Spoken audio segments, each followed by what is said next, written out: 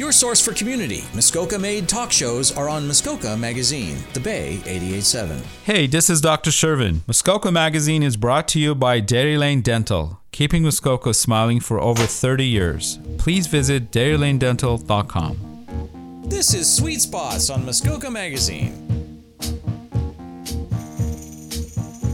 Welcome to Sweet Spots on Muskoka Magazine, where passions, purpose, and pursuits collide. I'm Sue Kelly, and for the next 30 minutes, I'll be shining a spotlight on someone who has created their unique sweet spot in life.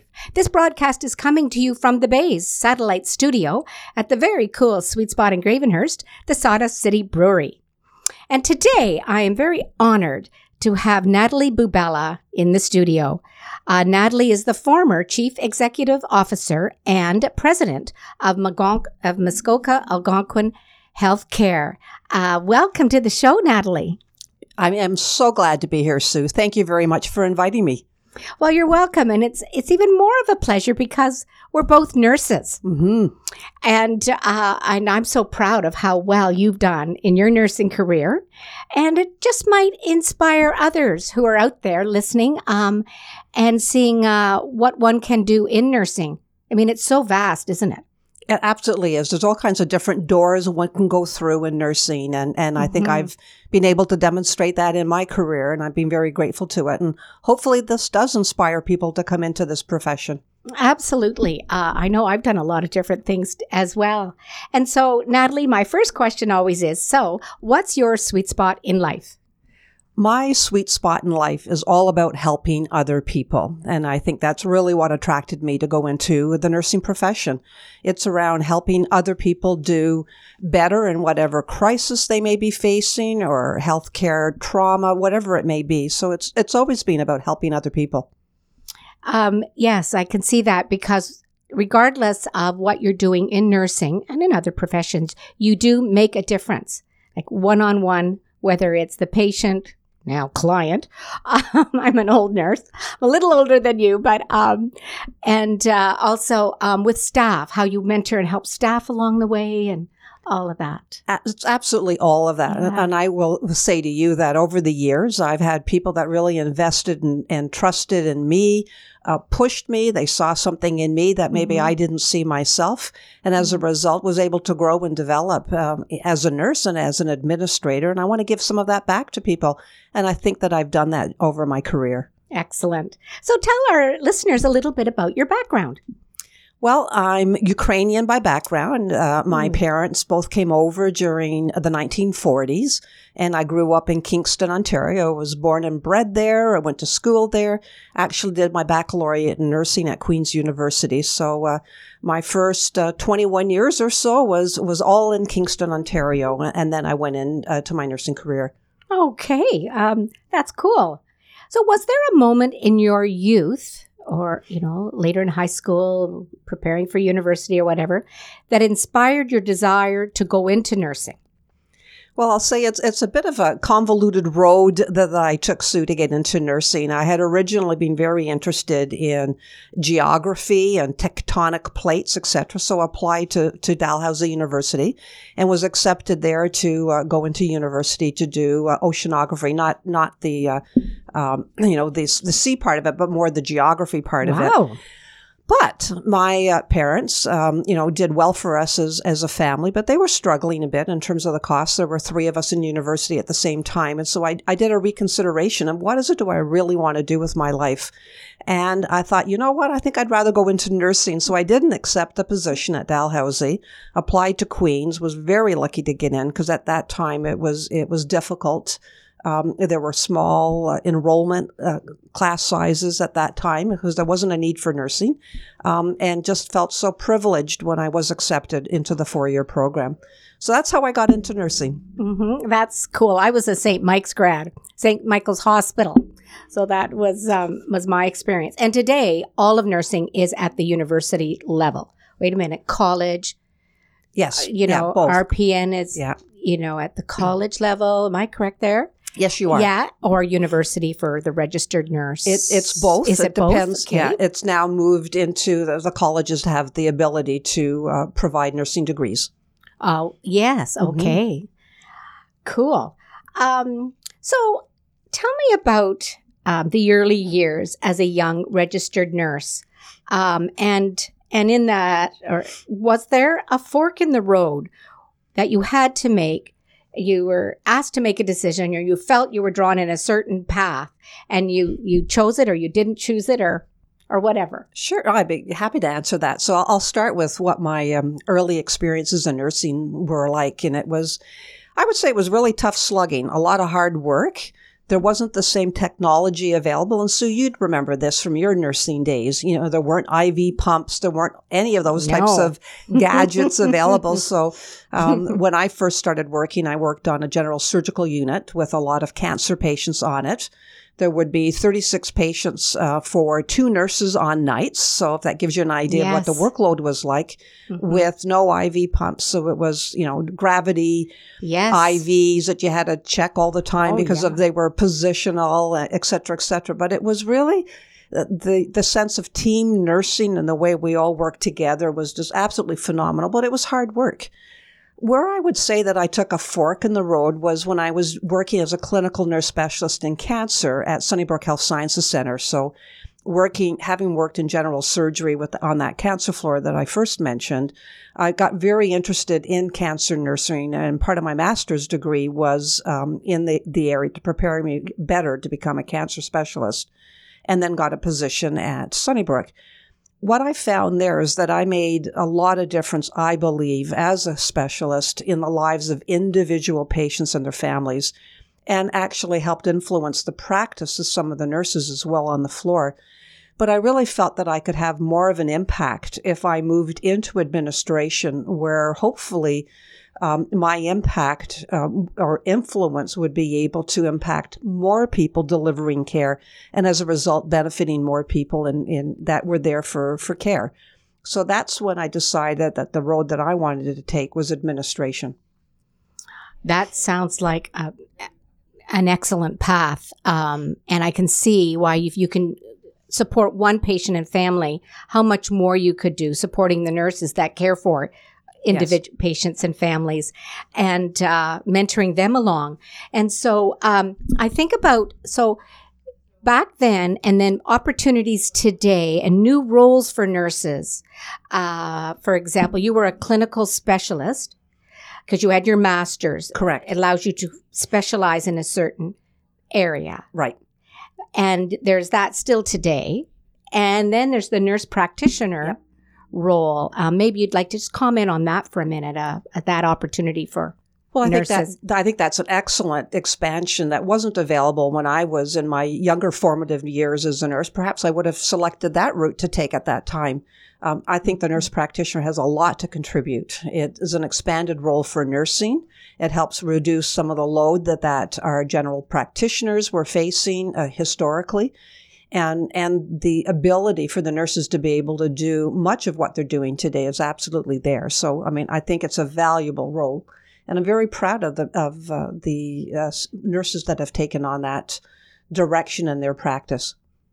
And so, you know what? If I could share, my fork in the road was I was a visiting nurse. I was always in the community. I worked for St. Elizabeth Visiting Nurses in the GTA. And an opportunity to become the palliative care coordinator. So I then took a path and specialized in palliative care. And then lots of doors opened because I had a specialty. That's something I would recommend to nurses. If you have, after a few general years of nursing, if you have a love for something, specialize in it, because there's just a plethora of opportunities will roll out of that. I absolutely agree with that, Sue. You're absolutely right. With developing that type of specialty, not only do you have an ability to influence and impact care, but you're going to be sought after as well as that expert. And you can do a lot of public speaking, act on advisory boards, whatever it may be, to help promote a higher level of care in that subspecialty. So totally agree that that's a direction to consider. You know, you give me goosebumps listening to your talk. It's all about nursing, and I'm just so passionate about our chosen profession. But you know what? This is a good spot to just pause. We're going to take a quick break. We've been talking to Natalie Bubala, who is the former Chief Executive Officer and President of Muskoka Algonquin Healthcare. I don't know why I stumble over that. I'm Sue Kelly, and you're listening to Sweet Spots on Muskoka Magazine. This is Dr. Shervin. Hello. Dr. Shervin owns a dental practice in Huntsville. Yes, ma'am. But it's not only a dental practice. Dairy Lane Dental plays a major role in our community, supporting organizations that enrich your town like community radio, being a member of the Bay Food Crew, and Huntsville Hospital Foundation Business Cares Program. Dr. Shervin and his team at Dairy Lane Dental knows that alongside truly understanding their patients by providing a pleasant dental experience comes a responsibility to take care of our home. This is correct. Dairy Lane Dental, keeping Muskoka smiling for over 30 years. Please visit dairylanedental.com. By Muskoka for Muskoka, your collection of Muskoka-based talk shows. Muskoka Magazine, The Bay 88.7. I'm Dr. Shervin from Dairy Lane Dental, and you're listening to Muskoka Magazine. This is Sweet Spots on Muskoka Magazine. Welcome back, everybody. I'm Sue Kelly, and my guest today is Natalie Bubello, who is the former CEO and president of Muskoka Algonquin Healthcare. And Natalie, you had quite a challenging position. You were managing 2 hospital sites, 2 hospital foundations, 2 hospital auxiliaries with different cultures and HR issues, technology and finances. Wow. What were the most challenging issues in your tenure that you'd like to share?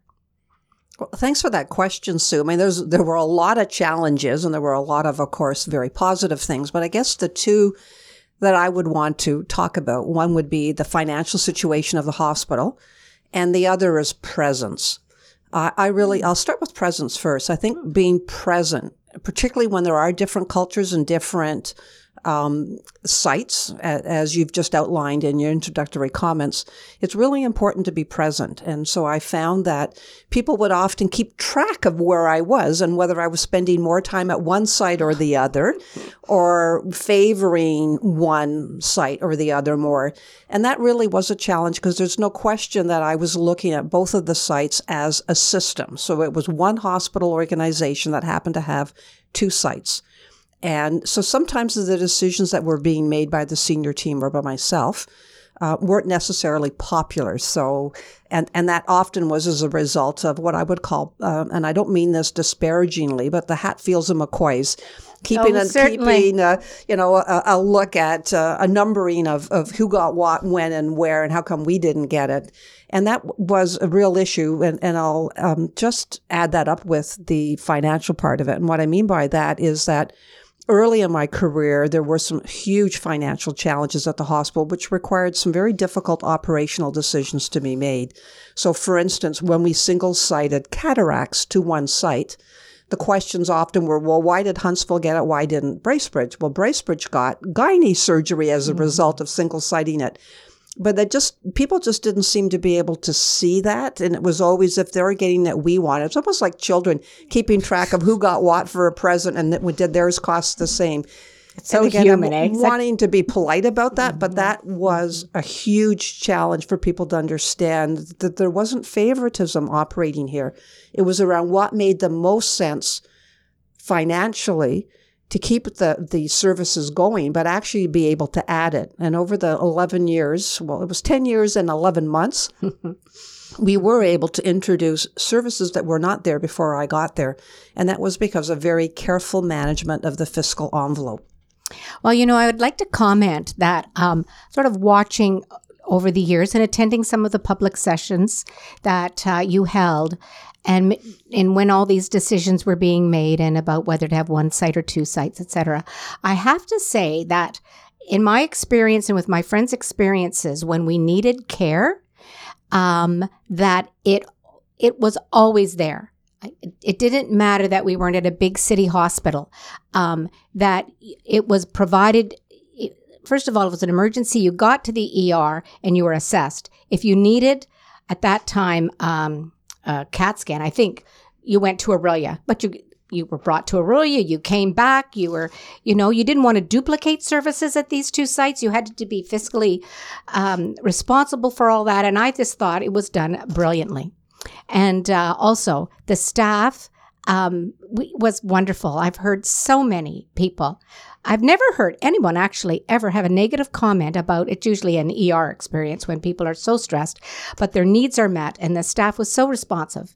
And so, it does start at the top. So kudos to you, Natalie. And so moving on then, so those were challenges indeed. What are you most proud of in your tenure? I would say the quality of the credentialed staff and the point-of-care staff, all staff actually at Muskoka Algonquin Healthcare. They've come a long way over the almost 11 years that I was there. And I think that was definitely validated with the exemplary status that we received through Accreditation Canada about 3 years ago. So tell everybody, what is Accreditation Canada in the healthcare system? So Accreditation Canada is a body that actually accredits hospitals and other providers. And I'm actually a surveyor for Accreditation Canada. So I've done surveys around the world actually for them. That's another thing you could do with nursing. And that's absolutely another thing you can do in nursing and really, encourage people to consider that. But what happens is that a team of surveyors that are independent from the hospital will come to the organization and look at what we're doing in terms of providing care in all variety of areas. So it's not just in terms of how you provide nursing care or medical care. It's around the cleanliness of the building, the physical facilities, the HR practices, the quality improvements, etc. All of that is looked at against a body of recognized standards, and then you're evaluated on that.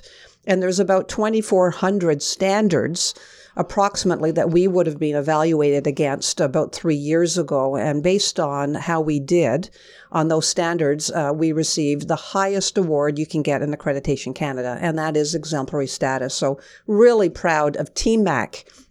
Team MAC, way to go. It's almost unheard of. I know I was in community health care, and you can receive a status of, I even forget now because it's been a few years, but at certain levels that you need improvements in certain areas and whatnot. But that meant that you had no improvement needed. Yeah, there were a couple of areas that they pointed to, and that's what, accreditation's all about, is how you can constantly improve. It's a journey that you should be on, and so cumentum is what they call it. So, constant mentum or motion going forward. But they did exceptionally well. And I think the thing, Sue, too, that's important to know is that two-site organizations or multi-site organizations are not as likely to be accredited with exemplary status as a single site, just because of, as we talked earlier, the different cultures and the different services that may be provided. It's just a little harder to get. I can imagine, yes. And so thinking about these sites and changing our discussion a little bit, could you tell our listeners, where are we at related to the 1 or 2 hospital sites? So the last I heard prior to retiring was that we had not formally heard anything back from the Capital Branch. At this point, the stage 1 that we submitted to the Capital Branch, there were a number of questions that came back and forth. We answered them, we believe, to their satisfaction because they didn't come back with any more questions.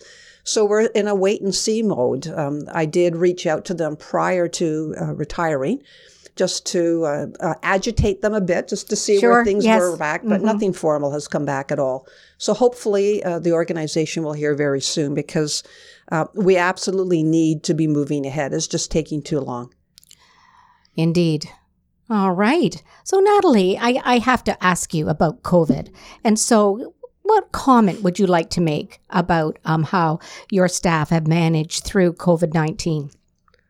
I mean, they're tired, but I've got to tell you, I am so proud of them. That team showed up every day, despite being, particularly in the first wave of the pandemic, they were frightened, as all of us were. We didn't know what to expect. It was, was it going to be the same as SARS earlier in my career? And I worked through that as well. Yet despite that, they were caring individuals that came in, supported each other. And I think that was very, very important. We had each other's back to make sure that nobody was not garbing properly or in any way not following, the appropriate guidelines that needed to be in place to keep not only the staff safe, but also our patients. So they've done an exceptional job. There's no question there's more of a presence of COVID in the community in this wave with the Omicron, and increased admissions, as I understand, to the hospital. But they've done an amazing job.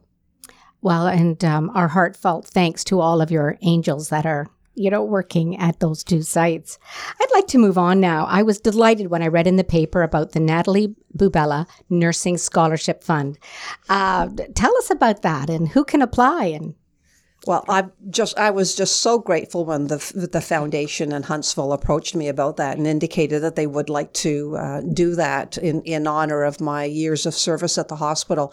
And they particularly wanted to honor nurses, given that that's my background. And so as I understand it, what it is it's $5,000 a year for 5 years, so a total of $25,000 for either a nurse that wants to become an RPN or an RN or become specialized or do a nurse practitioner. And then there would be criteria that the hospital would put out in conjunction with the foundation, and people would apply. There would be a panel that would determine who would receive that funding, and then it would be announced, I'm assuming at one of the foundation events in partnership with the hospital, as to who was the worthy recipient of that, the dollars to help them get through school. Well, that's such a lovely testament for you that they've done that. And I'm just so delighted that nursing is being supported, as we chatted about throughout our conversation this morning. And so, Natalie, thank you so much for sharing your passion and your compassion, your strength and unwavering commitment to healthcare for your entire career. It's been a pleasure having a fellow nurse on my show today. And so join me next Sunday morning at 8 o'clock for another episode of Sweet Spots. Or you can go online and just download one of the podcasts, because we are Muskoka on the Bay, CKAR 88.7 on your FM dial.